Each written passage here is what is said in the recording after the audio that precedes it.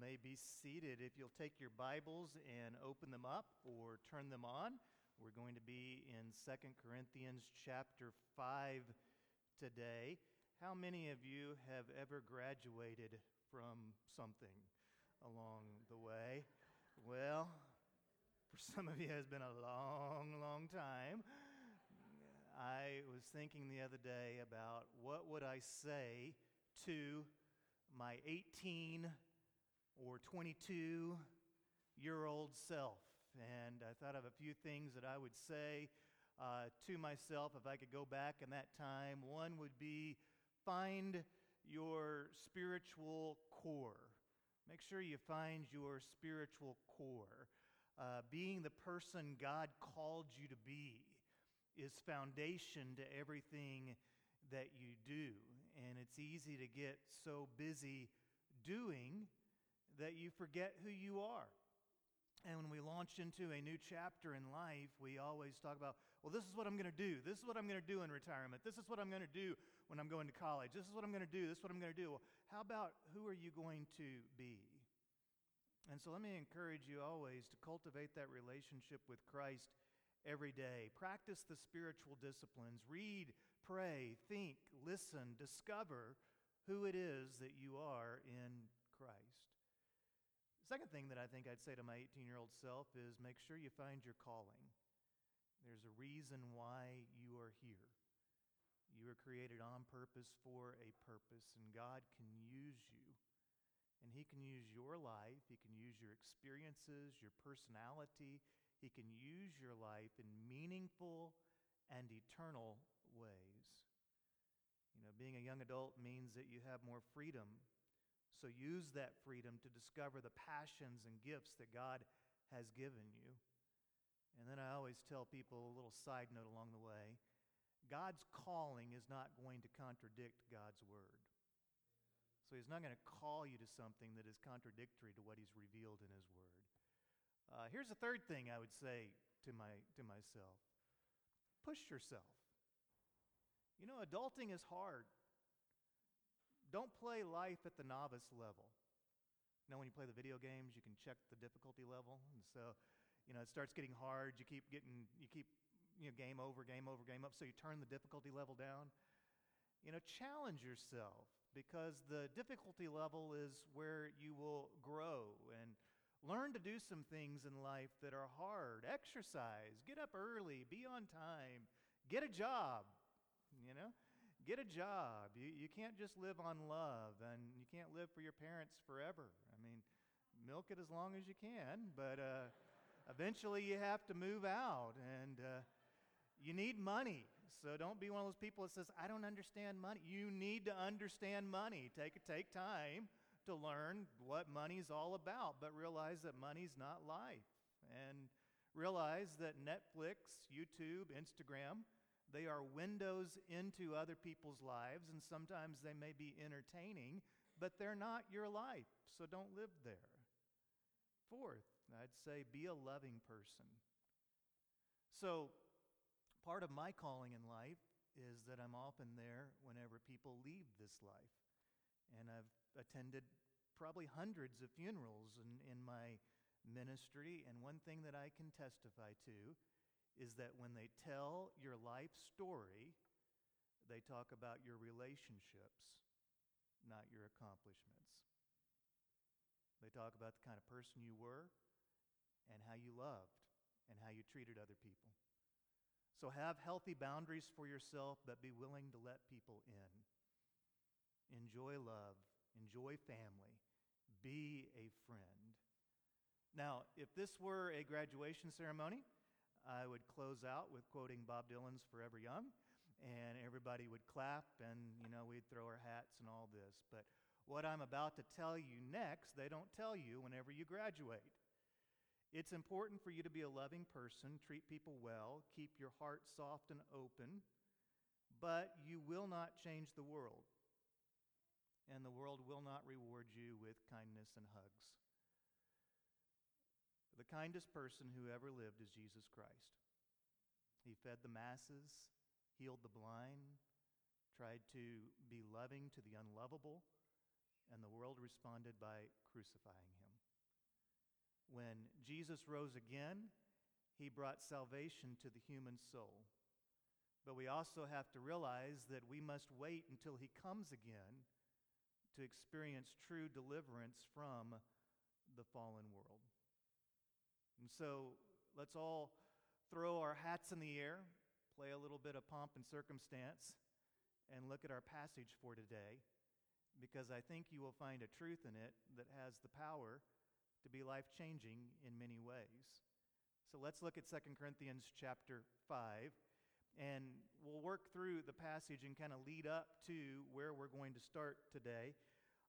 But Paul is talking a little bit about the insecurities that we have in life. He's talking about the reality that God has entrusted the eternal message of the gospel to jars of clay, fragile people who have a lifespan, people that often find themselves in circumstances that are even beyond ourselves. And he says these words, For we know that if our earthly tent we live in is destroyed, we have a building from God, an eternal dwelling in the heavens, not made with hands. Indeed, we groan in this tent, desiring to put on our heavenly dwelling, since when we have taken it off, we will not be found naked. Indeed, we groan while we are in this tent, burdened as we are, because we do not want to be unclothed, but clothed, so that mortality may be swallowed up by life. So he's talking about the insecurities of this world, the realities of the limited time that we have in this world. He's talking about that sense of dread that so many of us live with, that even though things may be going well, even though you may be achieving certain milestones, there's this sense that when's it all going to come falling down upon us? And he talks about how that in reality, this world is a tent, but God has an eternal dwelling for us. He talks about this fear that we have, that somehow we will be exposed and that people will discover that we are unclothed, and how we long to be clothed in something that is secure, something that doesn't go away, something that doesn't get pulled out from underneath us. And then he talks about how in the realities of the injustices and darknesses that are around us in our society, sometimes we groan beneath the burdens of this life. And then he begins shifting with this thought that mortality has been swallowed up by life, which is it's a wow thought if you let your mind go around it. Our frail mortality has been swallowed up by life because Jesus took on flesh, lived in the tent that we call the human body, died for our sins, and conquered death so that we might say mortality has been swallowed up by life. So even though we live in the frail world that we are a part of, we still have an eternal dwelling and an eternal hope and a strength and a security that comes from knowing that we have a purpose from God in verse 5. And the Holy Spirit is our down payment on this reality. So in verse 6, he begins shifting the context, and he says, so we are always confident and know that while we are at home in the body, we are away from the Lord, for we walk by faith, not by sight. So we don't have to live in this insecurity. We can live in this confidence. This confidence is driven by our hope that we have in God, and it calls us to live in faith day by day because there's certain things that we can't see and outcomes that we cannot control.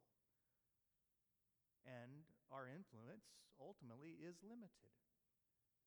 Yet, verse 8, in fact, we are confident. And we would prefer to be away from the body and at home with the Lord. Therefore, whether we are at home or away, we make it our aim to what? Be pleasing to Him. So all this is going on here. He's talking about insecurities, the tent, the eternal dwelling. Then he talks about confidence and living in faith and not walking in faith. And then he gets to verse 10, and I'm like, whoa, where did this come from? For we must all appear before the judgment seat of Christ, so that each may be repaid for what he has done in the body, whether good or evil. So suddenly he like jumps forward, and we are in front of the judgment seat of Christ, and God's looking at how we have lived our lives. And verse 10, I think, introduces a life-changing thought here. And that is one that was recorded originally in the Old Testament, that the fear of God is the beginning of all wisdom. And that's the fifth thing I would say to my 18-year-old self. Fear the Lord. Now, Paul has survived a lot of judgment seats in his life. As a young man, the Apostle Paul was a Pharisee. His whole life was about following the rules. Be a good boy, Paul, and good will come to you. And this led him to become a legalist. A legalist realizes that they do not measure up, and so they feel better about themselves by tearing everybody else down. And so Paul became a persecutor. Literally, the Apostle Paul persecuted Christians. He chased them down. He would try to imprison them. Paul posed as a squeaky clean, Pharisaical, nice guy, but in reality, he was an angry, manipulative, selfish oppressor. Now, a lot changed for the Apostle Paul whenever Christ saved him. Then he began seeing the world differently, and he found his purpose. And his unique calling was to take the gospel to the Gentile world. And he did it in an amazing fashion. The Apostle Paul's coming right now, as a matter of fact. Let's all sit up straight. Yeah. Apostle Paul's here. Yeah. Paul started churches, wrote over half the books in the New Testament. But at the same time, he couldn't change the world. I mean, this guy did all sorts of amazing things, but he didn't change the world. And there were still hypocrites, even in the churches that he started. There were hypocrites in the church at Corinth that began attacking Paul, saying all sorts of terrible things about his character, saying that he wasn't genuine, that he wasn't real. Paul talks in 2 Corinthians chapter 11 about all the persecutions that he went through. 5 times he was whipped. 3 times he was beaten with rods. Once he was stoned. 3 times he was shipwrecked. He says he spent a night and a day in the open sea. He was on frequent journeys. He faced dangers from rivers, dangers from robbers, dangers from his own people, dangers from the Gentiles. He says dangers in the city, dangers in the wilderness, dangers at sea, dangers among false brothers, toil and hardship, sleepless nights, hunger and thirst, often without food, cold and without clothing. Not to mention other things, there is daily pressure on me, his concern for all the churches. I mean, that's quite a list, isn't it? This guy, I mean, he went through some junk, right? And eventually, Paul would find himself before the judgment seat of the Roman Empire. If you know his story, he was sentenced to death. I mean, this guy had done all this good stuff. Started churches, written books, ministered to people, and he winds up in front of the Roman tribune, and he is sentenced to death by beheading. But none of that, not even death, could stop Paul from sharing the gospel and living out his message. And he had an inescapable courage and commitment that is so striking that 2,000 years later, across the ocean, we sit in Murphy, Texas, reading his writings. So, what was his secret? Well, in verse 10, he lets us in to his thinking a little bit. For we must all appear before the judgment seat of Christ, so that each may be repaid for what he has done in the body, whether good or evil. And therefore, since we know the fear of the Lord, we try to persuade people. What we are is plain to God, and I hope it is also plain to your consciences. I think the secret to Paul's great life success was that he feared God and not man. He feared God and not man. What does it mean to fear the Lord? Now, I'm a Gen Xer. Any fellow Gen Xers in the crowd? Yeah, nobody knows us, right? We just kind of go under the radar. Like the millennials in the house, we did not grow up with fire and brimstone preaching every week, you know. We generally didn't grow up with the stately hymns. We grew up with I Can Sing of Your Love Forever. Lots and lots of skits. Gen Xers were famous for our skits. When we played Little League Baseball, we would be given participation trophies, right? And we got custom t-shirts for field day, and we got ice cream coupons for making good grades. And so this whole idea of the fear of the Lord is a little bit foreign to us, and yet at the same time, it's a vital part of your growth as a person. So what does it mean to fear God? Well, in the simplest terms, God is more powerful. He is not only loving, but He is holy. And so those of us who worship Him need to have an understanding of His power and might that we do not take for granted, and we do not become so enamored with the fatherhood of God that we forget the holiness of God. But fearing God means that I live to please Him. I live to please Him. And I'll take it one step further. As a Christian, we ultimately live to be God pleasers, not people pleasers. So here's a question for you. Who are you trying to impress? Who is it that you're trying to impress? 10th grade geometry teacher? That was 40 years ago, bro. You know, the dad that said you would never amount to anything. People in high school that you haven't seen in 20 years. That boss that doesn't really care about you. Who are you trying to impress? As long as you try to live for the applause of others, your life will be a rolling stone of dissatisfaction. Some of y'all get the nuance in there. But when you fear God, it doesn't matter whether you have much or little. What matters is that you have given God the greatest gift you can give. You have given Him the gift of you. And you're able to live for that audience of one that says, when I pillow my head at night, I want to know in my heart that I have lived to honor God. The second thing about fearing God, it means that I need to share the gospel with others. Look at verse 11.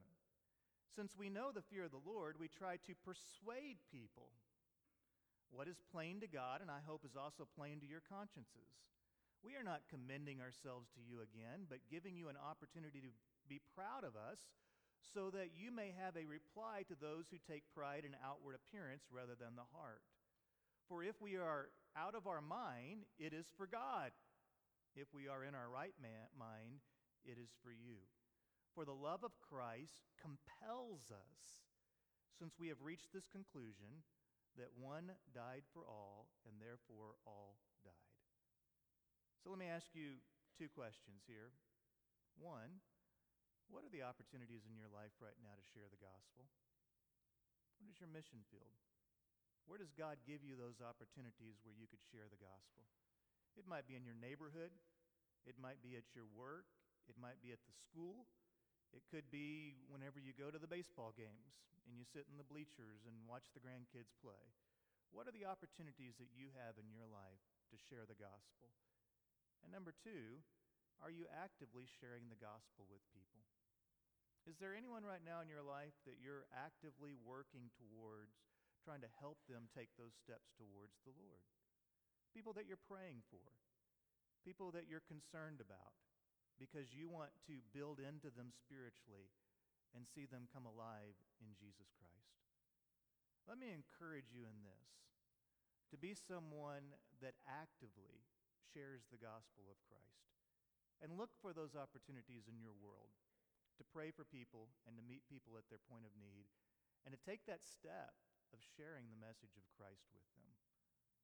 Here's the third thing. Fearing the Lord means I can't live without Him. I can't live without the Lord. The other night, I think it was Friday night, Our family went to the Frisco Rough Riders game. How many of you guys were there? There was about 20 of us there at the game. Yeah. And so the Frisco Rough Riders were playing the Amarillo Sod Poodles. The Amarillo Sod Poodles. You proud of me, Brent? Yeah, Brent owes me lunch now because he said, Lash, do you think you can work sod poodles into your sermon? I said, I think I can. I think I can take that challenge right there. So right before the game starts, there's this massive hailstorm, and there's a 2-hour rain delay. And whenever we got there, the field looked like a sod puddle. And so we're sitting there waiting for the game to start, and my 10-year-old Bennett looks at me and says, Dad, I need nachos. I'm dying here, Dad. Dad, I can't live without nachos. I'm like trying to hold him off. Son, we like our house. If we buy those nachos, we may be homeless, But he's like, Dad, I love stale chips and processed artificial cheese topping. I've got to have those $9 nachos. And I can't live without them, Dad. I'm not going to make it. I eventually got him nachos, but we did negotiate that he had to put a 30% buy-in, so, there you go. So be praying for him. That was his whole week's allowance probably. But there's a lot of things in life you can live without, but you really can't live without God. You can't live without Him. And when we think about that fear of the Lord as the beginning of all wisdom, that whole idea of, I can't live without Him. The more we know God, the more we love Him, the more terrifying it becomes to think of living one moment of life apart from the presence of God in our lives. I've been a follower of Christ for 46 years now. There have been times I've been disappointed by other followers of Christ. There are days when I'm not okay. There are days when fear gets the best of me, anxiety, stress, where I don't respond in the way that I want to respond. There are days where the responsibilities become burdensome. There's times where people move into your life and you think they're going to be there a long time and they're not. And you find this reality of the dance floor that is your life, where there's people that come in and go out, and it seems like the only constant is change. But there is one who never leaves me nor forsakes me. There is one who never changes.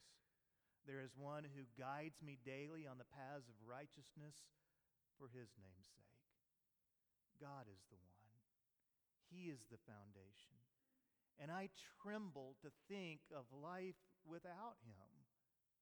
And I thank God that I can live each day with Him, and that His love for me is not dependent upon my mood. His love for me is not dependent upon my performance. His love for me has been extended unconditionally and secured through the blood of Christ. And so I can live with that healthy relationship that we have with the Lord and live for that audience of one.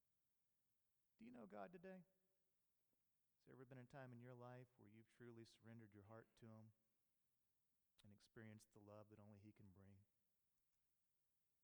He wants you to know Him today. Would you be so kind as to bow your heads with me, please? There's never been that time in your life where you've truly given your heart to the Lord. I want to invite you to make this your moment. Just call out to God right where you are and give your heart to Him. You say, Lash, I don't know what to say. You might say something like this: Heavenly Father, I am a sinner, and I ask forgiveness for the things that I've done. And right here in this church, I'm placing my faith in Jesus Christ, trusting in Him as my Lord and as my Savior. And I'm asking you to save me because I want to know you, and when I want to live with you, and to be your child forever and ever. If this is your moment, this is a holy moment. Just imagine yourself placing your faith totally in Christ. Seal this moment in your memory. Remember where you're sitting, who you're sitting by. Remember how the Holy Spirit is working in your heart right now, because this is your moment of salvation. And I want to encourage you to take that next step and tell somebody. Tell me. I'll be here at the front during this next song and after the service. Find somebody in your life that you know walks with the Lord. Tell them, when Pastor Lash prayed today, I trusted in Christ. They'll rejoice with you. They'll be excited. Heavenly Father, we thank you for the goodness of this day. We thank you, Father, for those that are finding themselves at these pivotal points in life where they're graduating high school, or perhaps there's other major life decisions that are going on. We pray, Father, for wisdom. We pray that you'll give us courage where we do not cower from the challenges of life, but we move forward in faith. I pray, Lord, that we might understand that a fear of you is the beginning of all wisdom, because in that holy fear we begin to realize that we are not God, that you are greater than we are, and there are circumstances beyond us. But we do not have to be swallowed up by that, because mortality has been swallowed up by eternal life. And so we can live our lives in faith and take those next steps, even though we can't control the outcome or necessarily see what's ahead. But we can look at you and trust you. I pray, Father, that you'll take these truths today. May they settle deep within our heart, calm our fears, and allow us to take those next steps of faith, trusting you. It's in Christ's name we pray. And the people of God say. Feel free to continue praying, to stand and sing with the band. If there's someone you want to pray with, feel free to go.